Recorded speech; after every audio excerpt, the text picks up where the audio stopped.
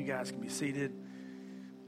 Baptism Sunday. Outdoor Sunday is always an awesome Sunday, but Baptism Sundays are just off the charts. I was in here getting my sound check earlier and making sure the microphone was working, and one of the ladies who's in this service, she's like, oh man, he is wound up this morning, all right? How can you not, all right? Not only because of baptism, not only because of what happened outside as we worshiped last week, but what we have the opportunity to do every week. Amen? All right, you're awake.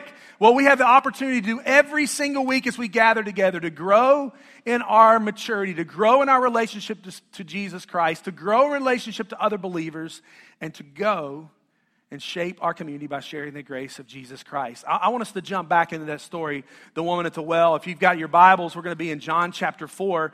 And again, we jump back into this moment where Jesus intentionally stepped into a broken life. No question about it. Jesus stepped into this moment, and when he did, he broke all types of cultural norms.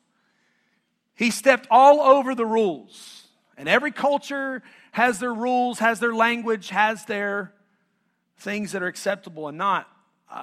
Back in the early part of this year, I had an opportunity to go with some of our church members to Guinea-Bissau, West Africa, where we've been going for a little over 10 years, and where we've seen just people give their lives to Jesus. And there's two countries there that we work in. One is Guinea, and one is Guinea-Conakry. It kind of surrounds it to the south and to the east. And there is, at the very edge of this country, you're a 6-mile drive away from the world, all right? And you get there, and you get to the edge of Guinea and to the edge of Guinea-Bissau, and there is a rope border crossing.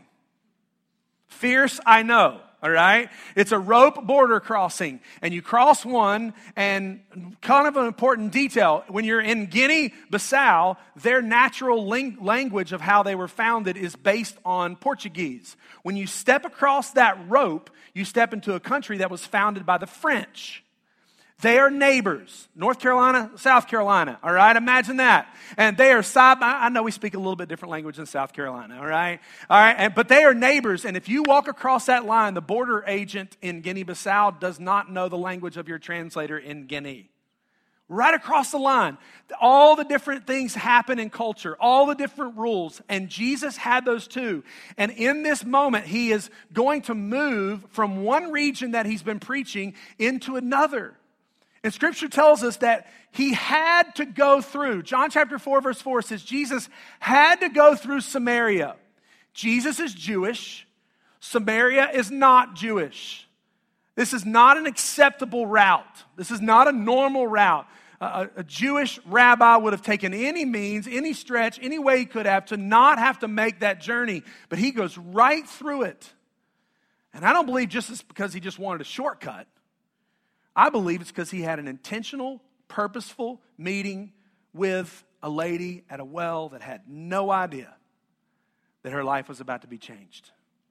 He broke the rules of Jew versus Samaritan. He broke the rules of a male rabbi speaking to a woman. He spoke the rules of a male speaking in a semi-private moment to a woman in this culture. And he enters into this conversation. Jesus intentionally found broken people. Jesus intentionally found broken people. The dirtiest, the most sinful, the most broken. That's where we see Jesus often in the New Testament. The most religious, they're in need of being found too.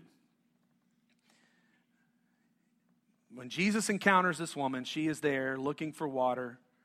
And let me just recount the conversation. For those of you who weren't here last week, let me just give you a little quick picture here from Scripture. John chapter 4, verse 13 through 18. Jesus said to her, "Everyone who drinks of this water will be thirsty again.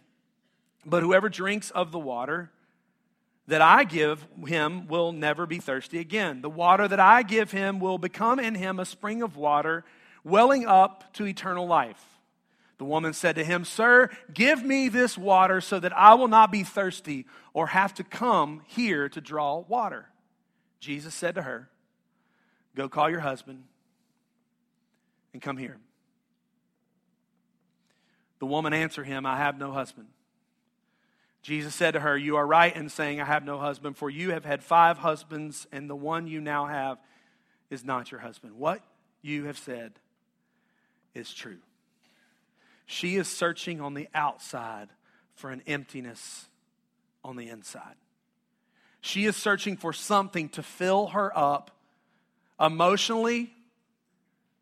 Maybe she's thinking spiritually, to fill her up on the inside by the outside. And Jesus is there to proclaim, no, you've got this backwards. I want to fill up inside of you, and it'll just bubble over into your life, and it will spring forth into eternal life. Tim Keller says this about this moment. He says, "But whatever it is that makes us say, if I can have that, if I can get there, if I can know that I'm important, then they'll know that I'm significant. Then they'll know that I have security." It's usually something outside of us. Yet Jesus says there's nothing outside of you that can satisfy the deepest thirst inside of you. She is searching and looking, searching and looking, searching and looking, searching and looking.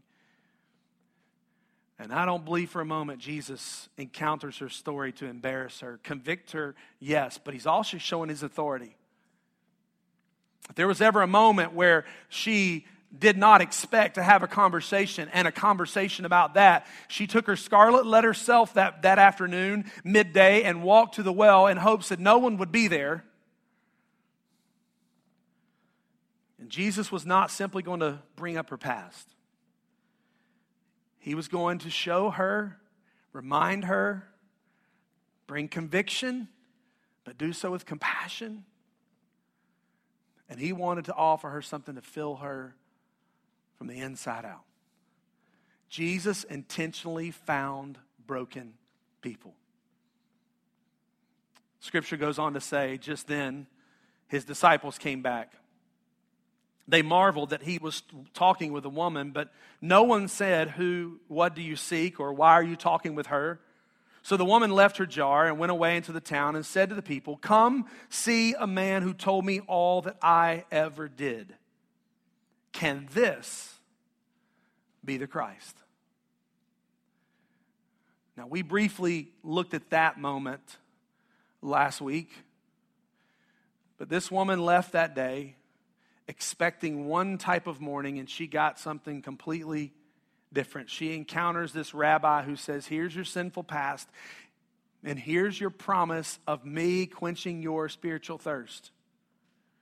It obviously resonated in her heart, because what did she do? She left there, goes back to her hometown, which we explored very briefly last Sunday. She went back to her hometown and she said, "Come and see."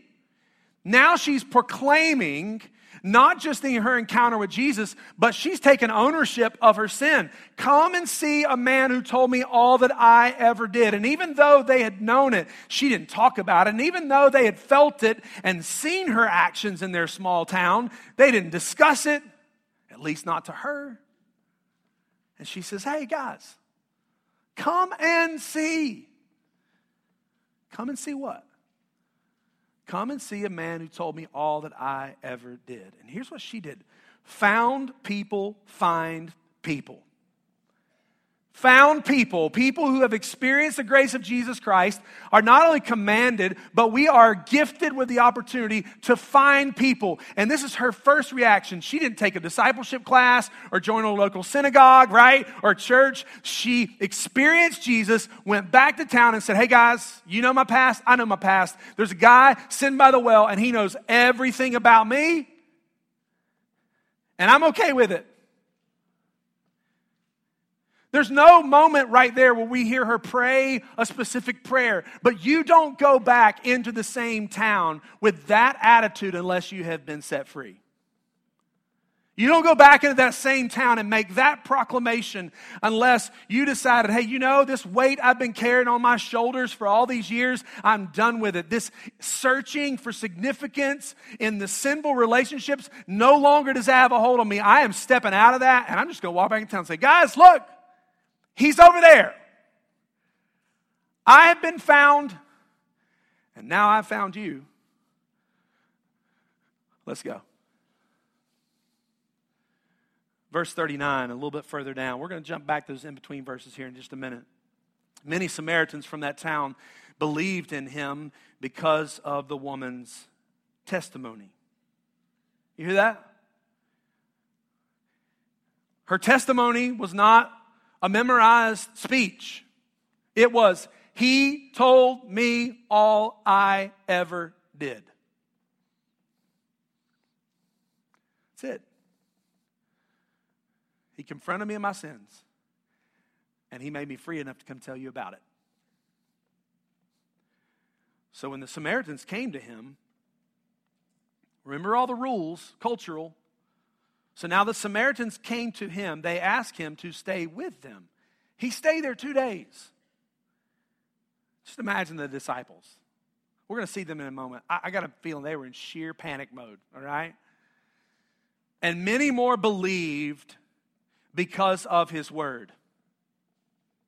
They said to the woman, it is no longer, this is so important, the transition that happens here.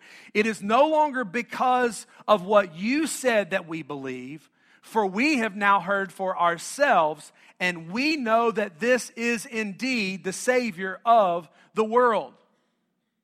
They entered a conversation because of her story. Their lives were changed because they encountered Jesus for themselves. And the same is true for you in this room. The same is true for these 4 adults this morning. Some of you are here because of their story. And you may believe or you may venture into faith. But here the Samaritans said, they came back to her and said, hey, ma'am, Judy or whatever your name is. I don't know what her name is, all right? Hey, we loved your story and it was awesome. But we first believed because of your story. But our lives were changed because we met Jesus. And this is our calling as believers. It is as found people to find people and say, let me share you my story and let me take you to Jesus. It's not let me complicate it. It's not let me give you a 2-hour version. Let me share my story and then let me help you meet Jesus. Come and see. Faith begins with brokenness and it ends with fullness. And right before I came down here, sitting in my office, I just added another line to that. It ends with fullness and freedom. Come and see faith begins with brokenness, this woman, and it ends with fullness and freedom. She literally says, I've got nothing to hide anymore. What about you? What are you hiding behind? What are you trying to attach significance to that's leaving you unfulfilled?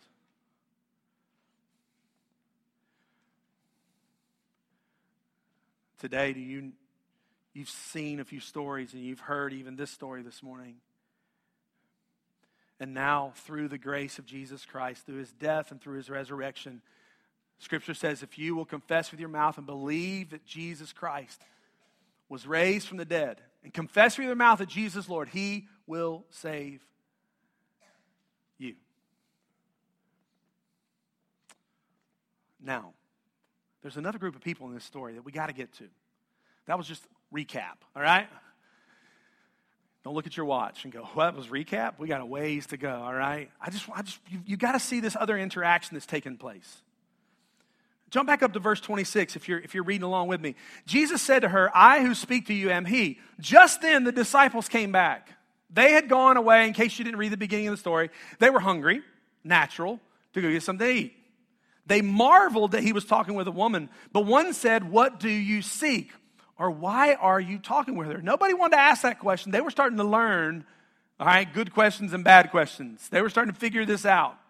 But verse 31, meanwhile, jumping down just a couple verses, meanwhile the disciples were urging him, saying, Rabbi, eat. You got to be hungry. You're fully God, fully man, but you got to be hungry. And he said to them, I have had food to eat that you do not know about. So the disciples said to one another, this is such a natural response, right? Anybody bring him something? Has anybody brought him anything to eat? I mean, did you sneak something in? Samaritans bring him something? Did the lady bring him something? Jesus gives this mysterious response. He said, hey, I'm being filled up in a way that you do not understand, that you do not comprehend. Well, does Grubhub deliver out here to Samaria? All right. But Jesus now is taking this conversation for the disciples, and he's taking it to a whole different level. Don't miss it. If you're lost and you need to be found this morning, Jesus Christ is waiting for you. But for many of us in this room, we've trusted in Jesus. Some of us for days, some of us for months, some of us for years, some of us for decades. And let's see us in this story. Jesus was modeling to these men that had walked with him, that had watched, and were beginning to see miracles take place. Jesus said to them, my filling is to do the will of him who sent me and to accomplish his work. My filling is obedience to the calling. Do you not say, there are yet 4 months, then comes the harvest? Look, I tell you, lift up your eyes and see that the fields are white for harvest. Now, we don't live in an agricultural society. How many of you planted a garden or a tomato plant or something this spring? All right, raise your hands proud, all right? We got a few green thumbs. It doesn't necessarily mean that yours are green. It may not have made it, okay? But you tried, or you planted. And this year we tried a little experiment in our backyard. We had a few things come up. A few things didn't work out. But here's what you know. You want to wait till that freeze happens. If you can predict the last freeze, you want to turn the soil. You put the seeds in the ground. And about 4 months, depending on the product, depending on the vegetable or fruit, about 4 months later, whoop, there it is. It's the harvest. And Jesus is speaking to an agricultural understanding group of people. And he says to them, 4 months, do you not say, don't you know, guys, that you talk about that the harvest, you got 4 months before it comes. He says, look, I tell you, lift up your eyes and see that the fields are white for harvest. Now, people wonder, was Jesus talking about the Samaritans that were about to come from town out to the well and have this incredible moment and invite him back into town? Was Jesus speaking to a larger teaching for the disciples, for them to understand that the harvest is coming, the people who need to respond to Jesus are coming? Is this part of his ministry moving forward? I believe it's a both and. Jesus wanted to convey a sense of urgency. Jesus wanted to convey here a sense of urgency. He says, don't you usually say, hey, 4 months in the harvest? Well, hey guys, the harvest is here. The broken lives, she came to me. We had an appointed moment, intentionally found someone who had a broken life, and the fields are white with harvest. It's ready to be brought in. The broken are all around us. And whether he was referring to a group of Samaritans coming in, or whether he was referring to their mission once he was crucified and buried and resurrected, and they began to take the message of Jesus to the world, I believe it's all those. And I believe it's also fast forwarding for us to convey a sense of urgency to us. That at times we speak the word of God to someone and we plant a seed. At times we speak the word of God and someone has already had this seed planted and it didn't even seem to go well when we planted the seed. But somebody else comes along and they speak a truth into their lives, and later on someone else steps in and they begin to speak truth, and this person responds to a message that may have been planted 4 months ago or may have been planted 40 years ago. Jesus says the harvest is white. It's ready. It's time. It's urgent. Whatever the big picture is in this moment, when the harvest is white, it literally means it's ready to be brought in from the fields. The disciples are learning. They're standing around drinking cheer wine and Cheetos, right? They just came back from town. They're hanging out. Would you bring him food? I didn't bring him food. Where'd he get it from? I don't know. Hey, guys. You know, usually you plant, and 4 months later. But you need to understand something. The spiritual harvest is ready. He continues to give them critical information. Already the one who reaps is receiving wages and gathering fruit for eternal life, so that the sower and the reaper may rejoice together. Again, this is agricultural language, but it's not that difficult, okay? Sowing is the planting, reaping is the harvesting. He's saying so that they can both rejoice together. So whether you are planting seeds in the life of your children that may come to fruition when they're children, it may come to fruition when they're adults. That the sower and the reaper all rejoice together. And this is one of the most beautiful things about baptism, especially when we see our adults this morning in this. I think of Christy this morning. A lot of us in this building know Christy. She serves in different ways. And here's what you get to know. Some of you sowed that seed. Some of you watered that seed. Some of you discipled that seed. And some of you got to rejoice the moment she committed her life to Jesus. Jesus said, listen, disciples, you need to realize some of you are going to sow, some of you are going to reap. Let's get ready. Let's rejoice. For here the saying holds true. One sows, the other reaps. I sent you to reap that for which you did not labor. You didn't do the work.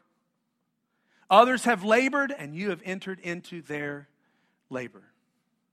I believe there he's speaking of John the Baptist. This one specific area. John's been laboring. He's been working. He's been preaching repentance and brokenness.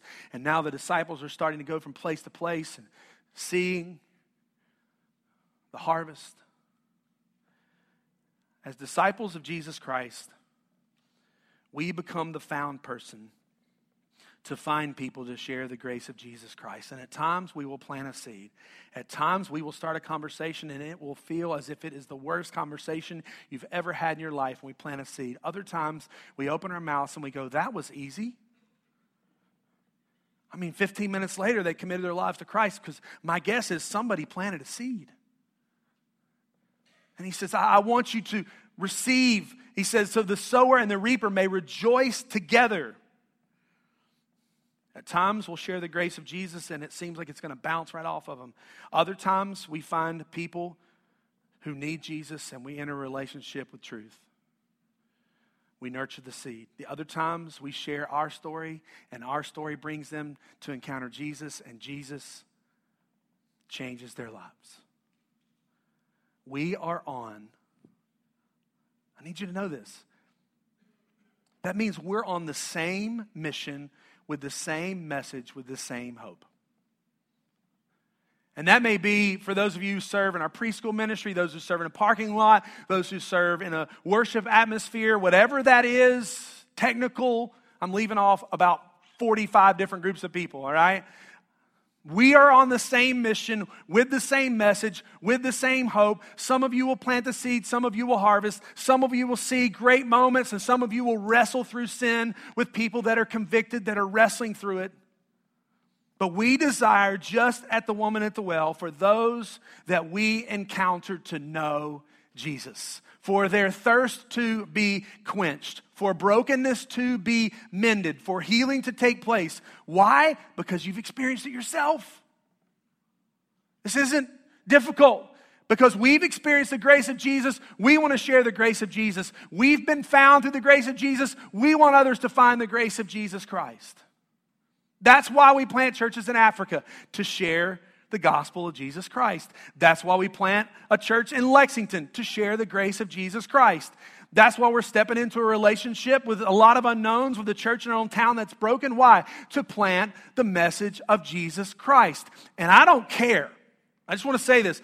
I don't care if somebody comes to Christ at 3993 Old Highway 29 or on North Church Street in Lexington, or on Main Street in Thomasville, North Carolina, or 5,000 miles away in a hut in Africa. It's not about us. It is about broken people finding Jesus. We are not on a mission to receive glory. We are not on a mission to say, well, look at us. We are on a mission to be just like this broken woman, to go back into town and say, man, come and see. Just come see. You mean come to church with you? No. Come and see someone who knew everything about me, and he didn't run from me, and he didn't desert me, and he looked at me, and he compassionately convicted me and told me that he can quench my thirst. Come and see. And you'll never go thirsty again. Because we have been found, we must find others. This mission is personal. It is powerful. Jesus is saying in this passage, be on the lookout. Don't underestimate your role. Don't overlook being the sower. Don't overlook being the one who plants and nurtures and waters. Don't skip over that and think it's not important. The sowers and the reapers, I want you all to rejoice together, and the harvest is ready. And as we spoke 3 weeks ago, I believe the harvest is ready because the brokenness is so severe. The brokenness in our culture is so severe, is so profound, is so deep, that it is only a story of someone experiencing the grace of Jesus, carrying them to Jesus, encountering Him, that can change lives. You agree with me this morning? We're on the same mission. We are on the same path with the same message, with the same hope to bring glory to God. So a couple questions, and we're going to pray and continue to worship. Who am I passionate to share my story of being found? Who am I? Going back to that one, who's that one that I need to be passionate about sharing my story? And does my one know mine? Does my one know my story? Does my one know my brokenness? Does my one know my encounter with Jesus? Does my one know that without Him, I have nothing? This morning, I want us to continue to worship, and I'll be up here as normal. But I really want you to encounter and ask yourself, does my one know my story?